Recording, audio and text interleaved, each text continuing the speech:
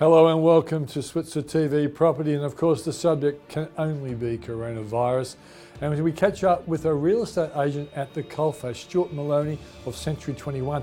I'm keen to see how his online auctions are going and what's the reaction to people in the market. Are they getting turned off, and therefore should we be worried about a 30% fall in house prices as one predictor made the prediction of? I don't think it's going to happen, but still you can't say things are normal, and therefore those sort of things can happen. Then we'll talk to Margaret Lomas of destiny.com.au. Margaret is an expert on property. A lot of people go to her to be advised on how you become a successful property investor. I want to know what property investors are saying right now, and secondly, if you are a property investor, what's your position when it comes to landlord insurance? There's some controversial issues around that. Some landlords insurance apparently is not likely to pay out. So that's a good issue that we'll be looking at. And finally, we talked to the chairman of M Squared Capital, John Thomas, on how a mortgage fund is dealing with the challenges of the coronavirus. That's the show for tonight. So let's kick off with Stuart Maloney from Century 21, a real estate agent at the coalface.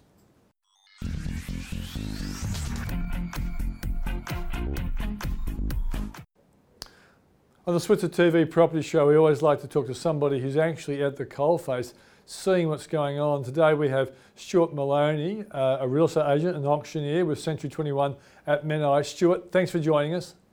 Thanks for having me on the program.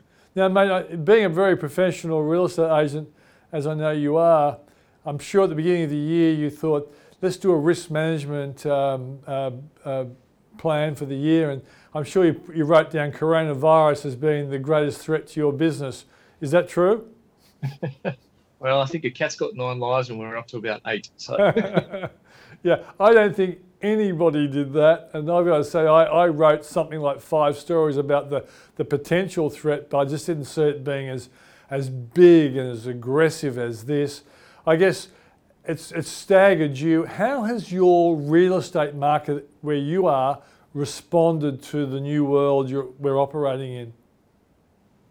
Well, it's certainly been challenging times, and every week we have to wait for a government announcement to basically defer or give us a tiny little bit of information and keep things on a drumline. But we've had 5 auctions that we've done digitally recently, and one of those was withdrawn from auction. Yeah. And of the 4 that we took, 2 of those we've now gone under contract. So I think at the moment, if I look at it from the consumer's perspective, deals are still being done.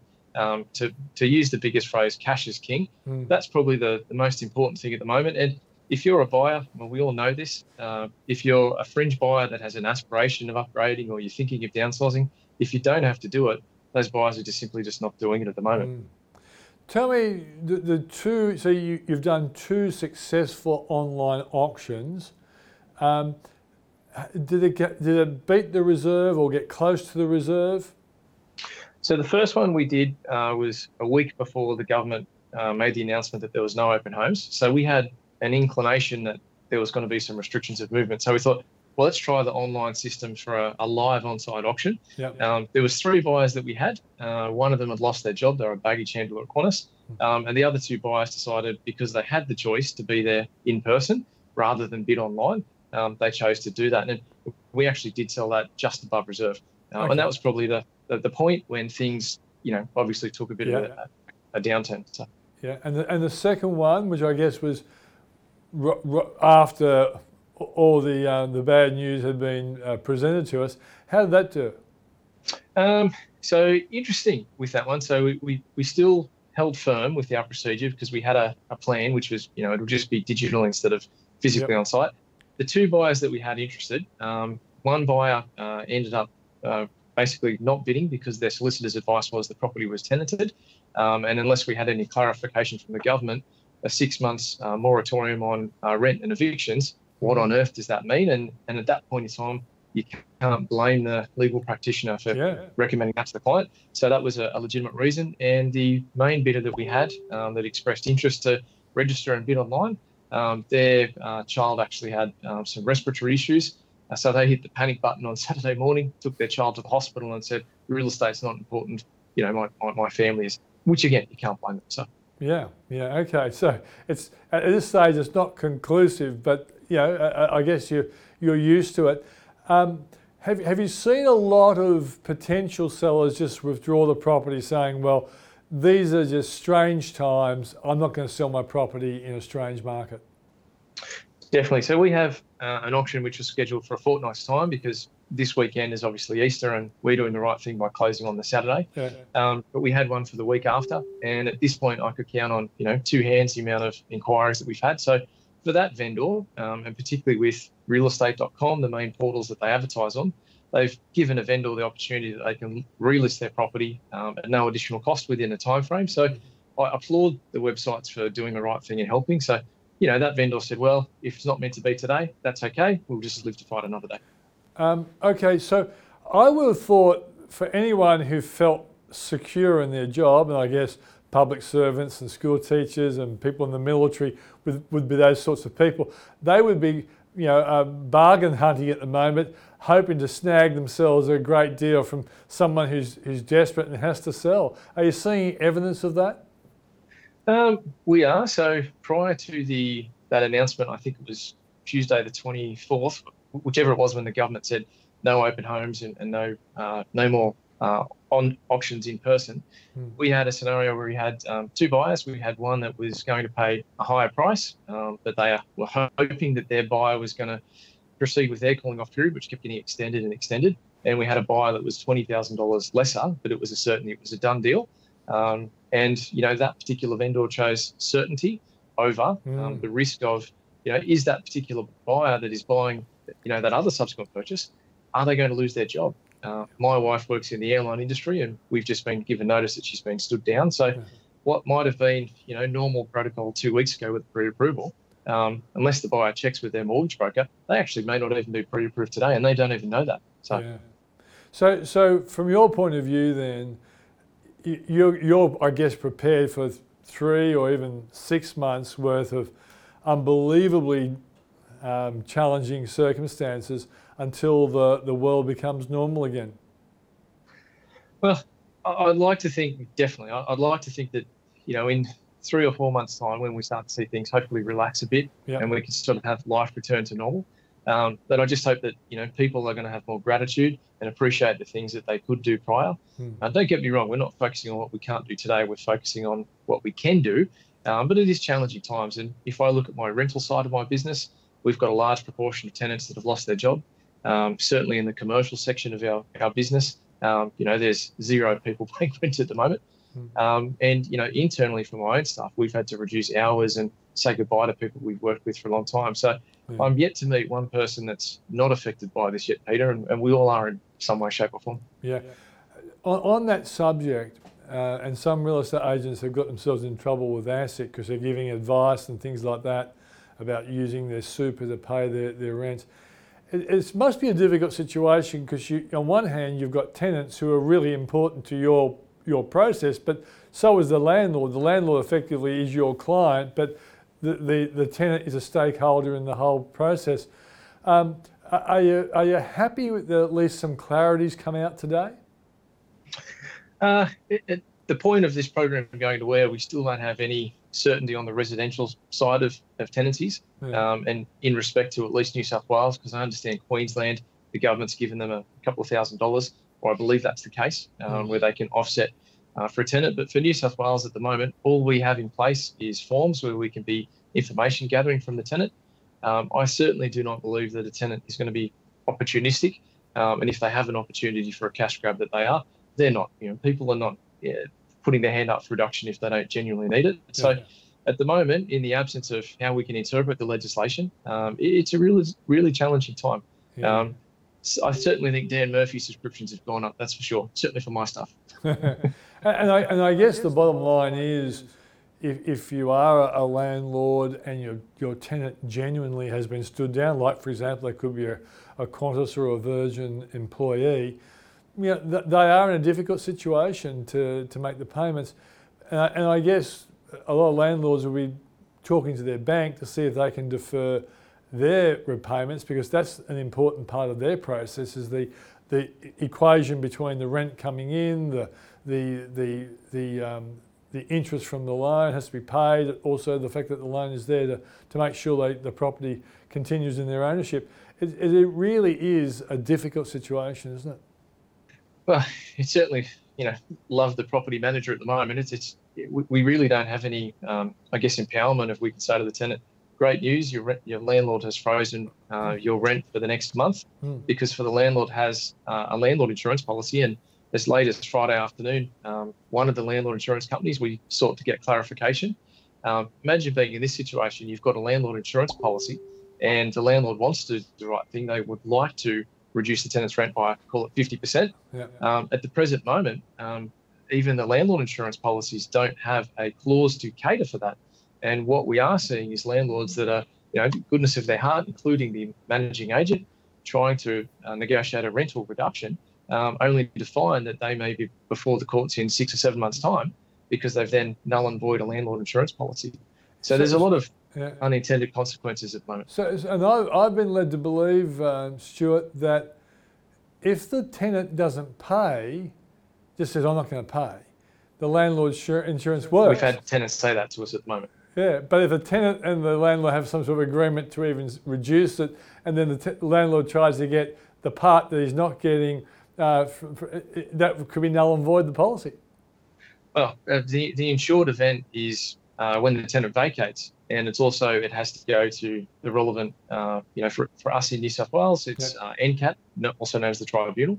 So it has to go through to that stage before the landlord can make a claim. So how would you be in a situation if the tenant said, well, take me on my word, I'll pay half my rent, and look, I'm going to do a payment plan, because it's not a free lunch. They do have to pay the shortfall back, and then the tenant stays in the property.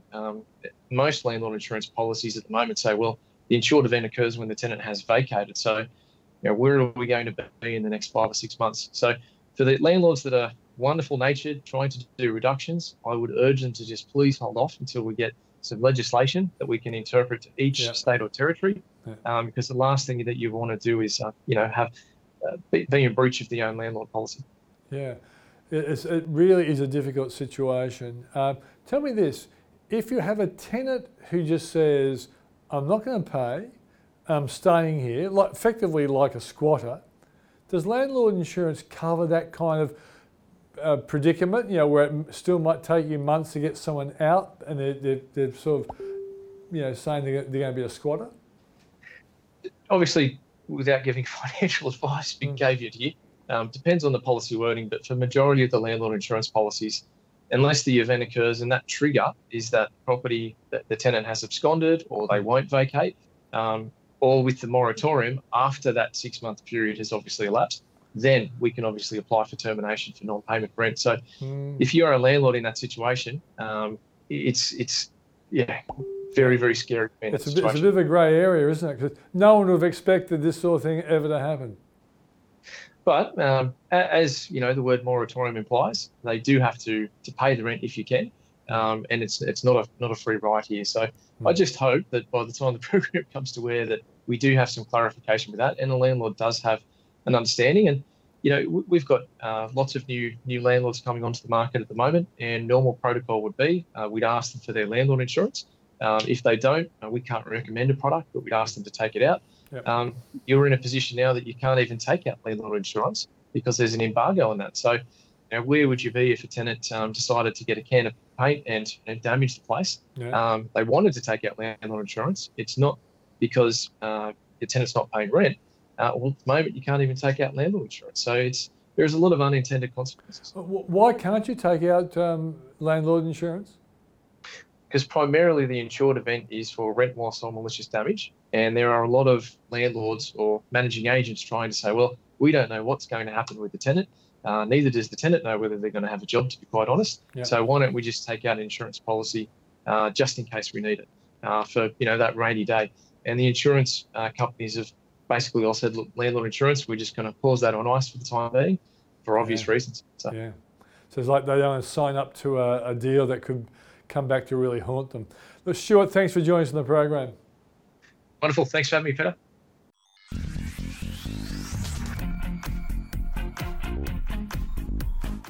Well, during these unusual property times, I never thought I'd be talking to Margaret Lomas of Destiny Financial about something like this. But she's the right person to go to because she has lots of clients who she's helped into property investments over the years. Margaret, thanks for joining us. Thank you for having me. Let's kick off with a question a lot of people are asking. Landlord insurance, will it cover it? Well, Peter, it has been difficult to get a straight answer out of landlords insurers, and at the moment they seem to be treating it on a case-by-case basis. But what I think I've been able to establish is that as long as you had your landlord's insurance before there was a pandemic declared, and as long as you do the right things, then you will still be covered by landlord's insurance. But I want to be able to make it clear exactly what this means. Firstly, if you make an agreement with a tenant to reduce your rent because they're suffering some kind of financial hardship, then you won't be covered for the difference between what you're getting from the tenant and what you used to be getting, because the landlord's insurer considers that you've had an agreement with the tenant. So you've made that agreement, you're no longer covered because you knew full well that it was going to be reduced rent, and it isn't considered loss of rent at all. On the other hand, if you haven't made an agreement with your tenant and your tenant either stops paying rent altogether or only pays you partial rent, then as long as you follow the system, which is to issue late notices at the time periods that you're meant to, which I think is every week or every 2 weeks, as long as you issue the late notice and continue to communicate with that tenant and continue to advise them that they're late and how late they are and how much they still owe you, then I understand that you are covered for that loss of rent. But I guess what you're implying is that some insurers might have different policies, so you really should be talking to your insurer. You need to talk to the insurer if you can get on the line, and it is difficult at the moment because there's definitely long wait times. You can send an email if you like. Sometimes they have online chats as well, although you tend to wait just as long on those. But I think the important thing is that it's being made very clear to tenants that you can't just get a discount in rent at the moment because all your mates are, and that it isn't a rent holiday that you're going to get. That even if you come to some kind of an agreement with your landlord to not pay rent for a while, it is still due and payable at the end of the time. I think that's where it starts to become a little bit unclear. If you end up making that arrangement for them not to pay rent for a little while, make it very clear that it does become due and payable at the end of the period, so that if they then don't pay it, you've got all that paperwork to be able to chase it up as loss of rent. Okay. Now, Margaret, part of your job has always been to educate potential property investors about how you go about, being a successful property investor. But did you ever cover off on the threat of a pandemic and what that might do?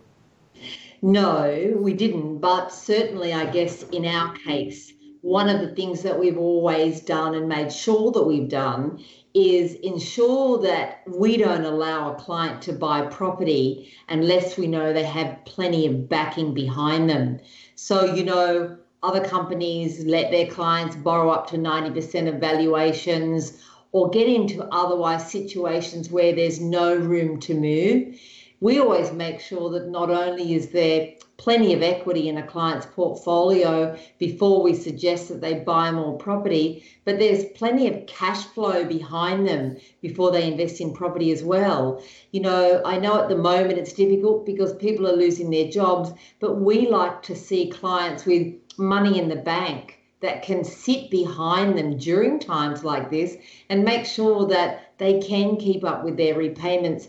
We always plan for loss of tenant and long vacancy periods. And I guess in a lot of ways, this is very similar to that. Yeah.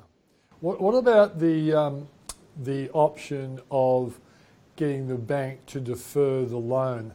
That's a good thing, isn't it, for property investors, as long as it doesn't go on too long? Yeah, if it's something that you need, if you've lost your job unexpectedly, if for some reason you don't have those cash buffers behind you, and remember, if you do have those cash buffers behind you, use them. don't ask for the repayment holiday to keep those cash buffers there. Use the cash buffers. But if you don't have them behind you, you suddenly find yourself in that unexpected situation. You have absolutely as much right as an ordinary homeowner, owner-occupier, to approach the bank and ask for some kind of payment arrangement. Now, it may not be a complete repayment holiday. It might be a reduced repayment at the moment. And the very first thing that I would do if I was in the situation where I thought I might have struggled a little bit with repayments is approach the bank about whether or not you actually have the best interest rate on offer and the best discounts on offer, because not everybody does have that in place already, and that might be a good place to start. But I do want to caution anyone who's thinking about taking a repayment holiday to be very aware of what it really means. And what it means is this: the amount of money that you don't pay will get added on to your loan. Now, not only will that mean your loan will be longer than it already was, but most likely longer by a greater amount than the period of time you're taking a repayment holiday for. And that depends on what you do with repayments. When you go back to making those repayments again, they're likely to be higher. And remember, anything that you've added on to the end of that loan because you didn't pay it now is both principal and interest, and it means that you'll be charged interest on interest. Yeah, it's a very good point. Margaret, do your best guess. If this coronavirus knocks out normal business for 3 months, what do you think will happen to house prices? It's a good question, and we don't have a lot of history to be able to look back on. And the only thing that I can look back on that is, and I can't say similar, but gives me a little bit of a feeling around what might happen, is the global financial crisis. Now, during that time, we heard that 20% was taken off property prices. But when we examine those markets in detail, the burden of that 20% was held largely by top-end property. What typically happens is people start to sell off holiday homes, so the things they've got is, I guess, toys. They start to look at downsizing from big homes that they may no longer need, and they also don't rent them anymore. So those high-end properties that get the big rents, that people don't rent them anymore. They look for cheaper properties to rent. And what we generally see happen during a time like that is those investors who are still interested and seeing that there's an opportunity still want to buy, but they tend to approach it with probably as a little more of a risk-averse investor than they were before, and they start to look in those lower price ranges. Now, during the GFC, what actually happened in those lower price ranges is in some of the areas we saw an increase in value during the GFC, but we also saw an increase in rents because more people were renting and more people were renting in those lower price ranges.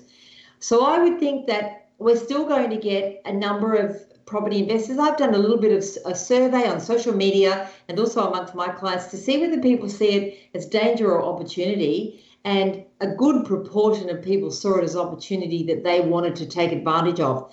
So we'll still see some active investors. We'll probably see them looking in slightly different markets than they were looking to give themselves a bit more protection around this uncertainty. And I don't think we'll see a lot of difference in those lower end prices, but we definitely will see those high end prices fall for sure. Yeah, and I guess some people who were planning on selling will withdraw their property from the market, which also provides a bit of sort of a safety net for house price falls as well. Absolutely. And, a lot of the people withdrawing their properties from the market will be people who are upsizing. So we're going to see upsizers decide to wait before they do that, which means, again, less demand in those higher end properties as upsizers stop. Then they're going to stay in the houses that property investors typically buy, and there may even be a little bit more pressure. I don't expect it to be big pressure. I don't think we'll see a boom in lower end property. I'm thinking more a floor under it or a bit of a buffer so that it doesn't really lose much in the way of value. Okay, Margaret, as always, thanks for joining us and keep safe. Thank you, you too.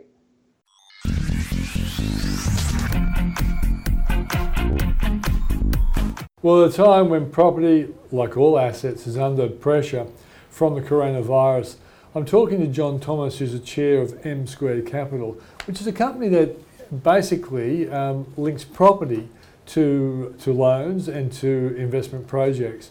And this is going to be very interesting to see how he thinks his business is being affected. JT, or John Thomas, good to see you. Thanks, Peter. So you've been around for a long time. I've known you for a long time.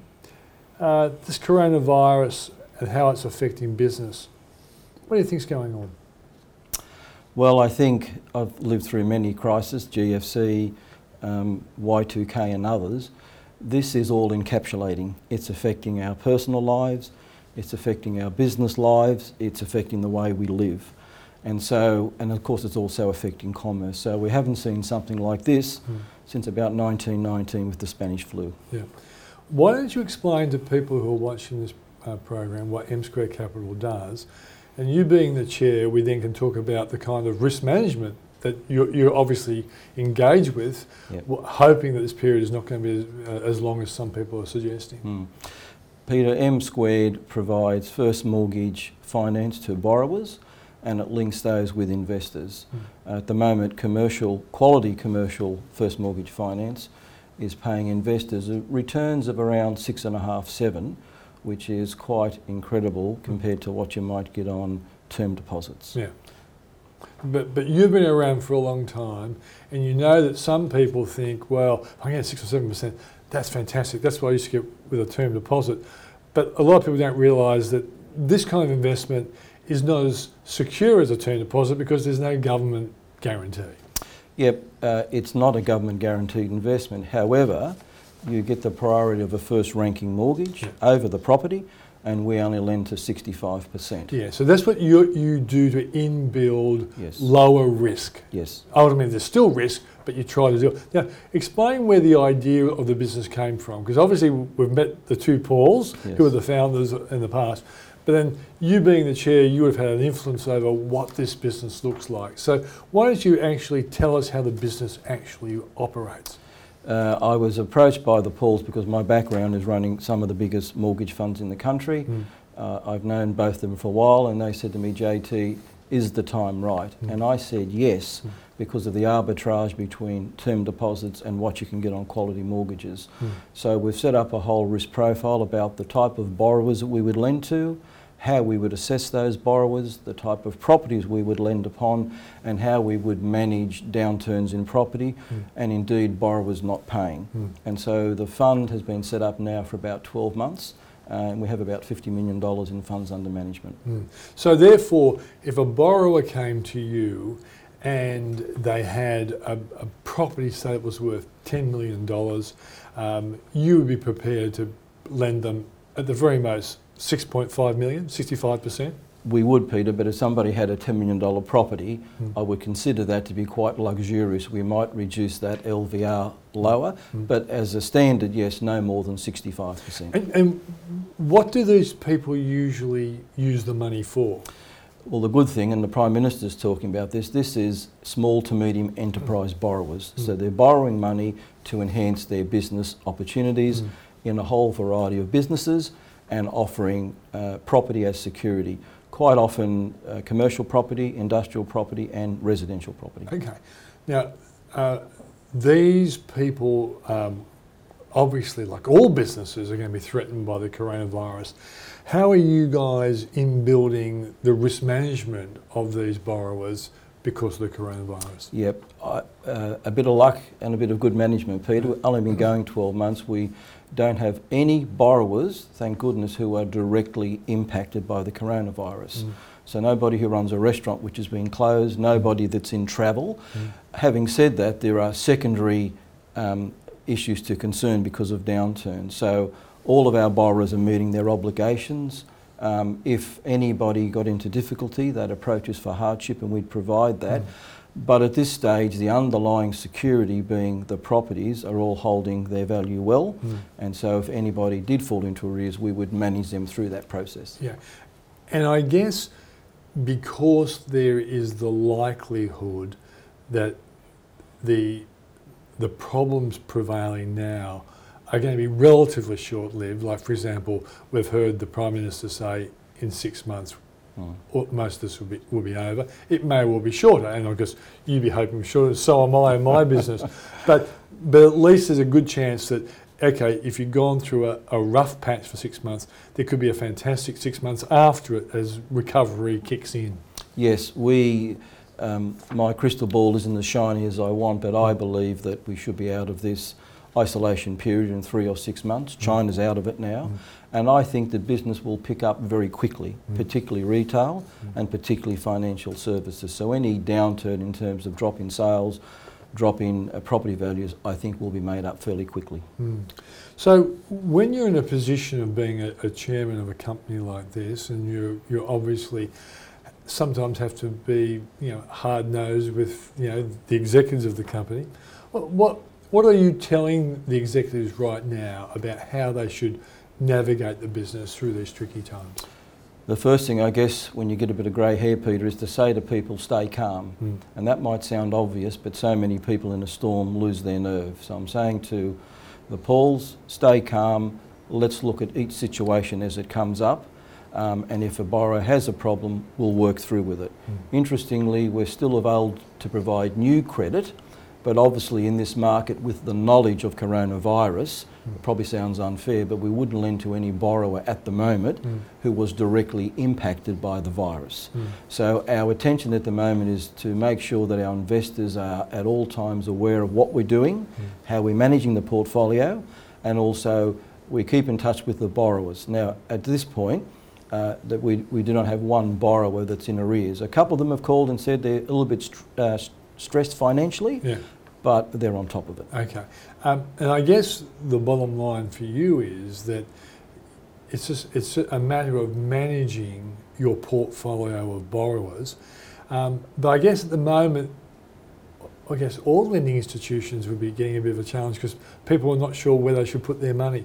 How do you overcome that obstacle, or is it just going to be like a wait and see thing? Once the worst is behind, people will start looking at alternative investments more objectively? Yeah. Peter, I think you've answered the question. In times like this, people lose confidence to various degrees. And there's always, whenever there's a crisis like this, a flight back, particularly in Australia, to our pillar banks, and you'd expect that. As I said before, I think if the crisis is over quickly, people will soon start to spend money, and in the financial services sector, start to look for alternate investments. Now, banks are a very important part of our structure, but with interest rates at an historical low, if you had some money to invest, you probably want more than 1% on it. Hence, I think that commercial mortgage funds will again become very attractive very quickly.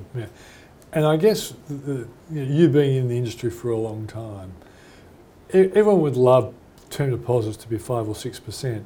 If they were, inflation would probably be 3 or 4%. But still, people like the idea of 5 or 6%.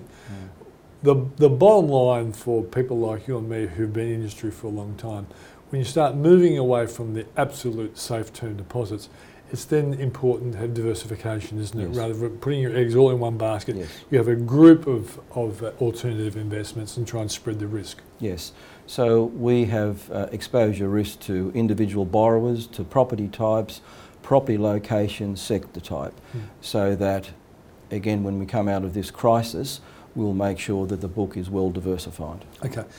Some people have heard you talk about a mortgage fund, and they don't really understand how a mortgage fund works. So why don't you explain that?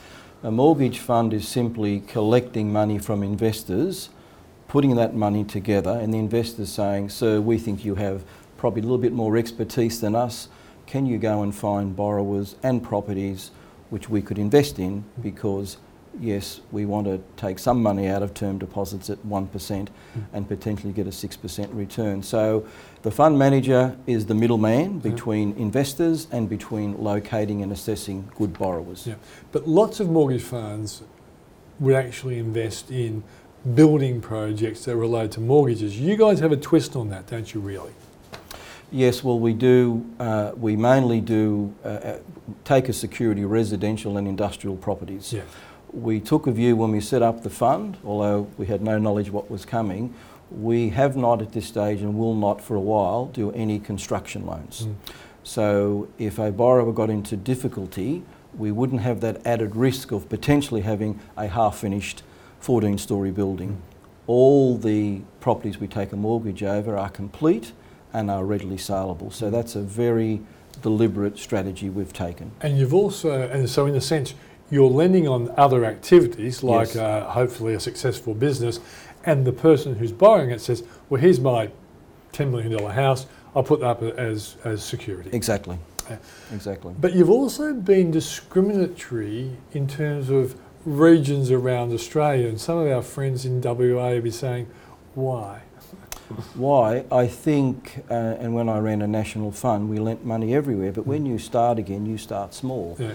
And my view is you always start in your own backyard and then you expand. So at the moment, we would look at loans in Sydney, Brisbane and Melbourne. As we get comfortable with that and we can settle some more loans, we would look to go further afield. Yeah. So in a sense, the East Coast, you must think is an easier market to sell. Yes. I know the Adelaide market's always a bit slow, but Yes. it does rise.